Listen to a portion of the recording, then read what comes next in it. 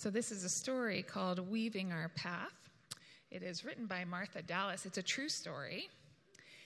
And I want you to imagine with me that we're all out for a walk in the mountains in New Hampshire, and we come to a big gorge, and we can look down and see the rushing water, and we want to get to the other side of this big split in the ground, and there's only one way. There's a bridge, and it's made out of grass.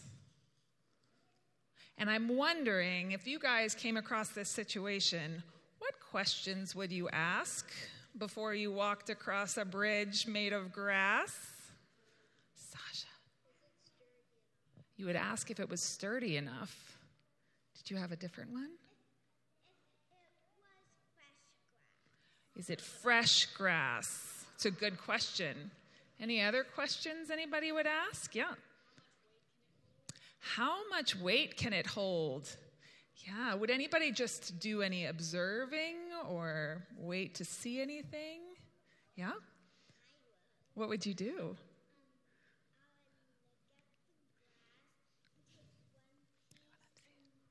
can pass it around.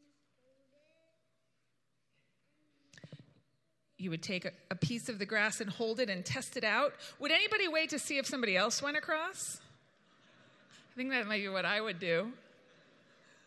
So in New Hampshire, there aren't any bridges made of grass, but in South America, hundreds of years ago, they used to make lots of bridges out of grass, just like that. Maybe a slightly different kind of grass, but it looked really similar.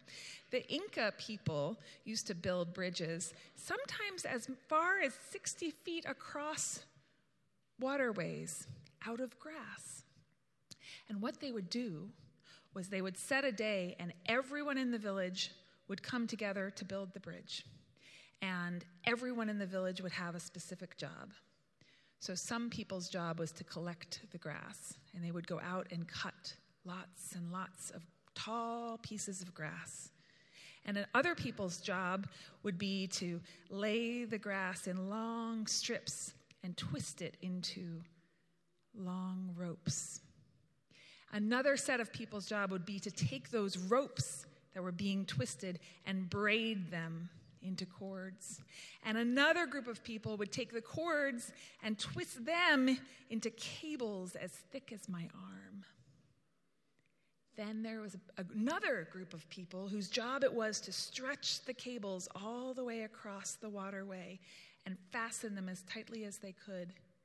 And the last group of people would come and lash those cables together to make a footbed and have them secure. And they'd put a second strip, a thinner cable, for a handrail across.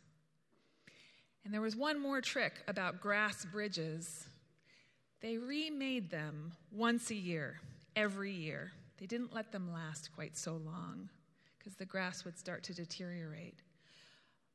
But the reason I'm telling you this story is because there is something really beautifully symbolic about the idea of taking something that's so fragile by itself and building something so strong by lashing it together, by cooperating, by everybody doing a part and taking their job seriously and doing it carefully. And I know we don't build grass bridges here in New Hampshire, but in our church, metaphorically, we're building a bridge into a new time in the future. And hopefully, it's a strong bridge, and hopefully it will carry us all forward, and we will all feel like a part of that project, and we will all help to make it happen. And when we get there, we will be on the other side of some great waterway, ready to start a new adventure.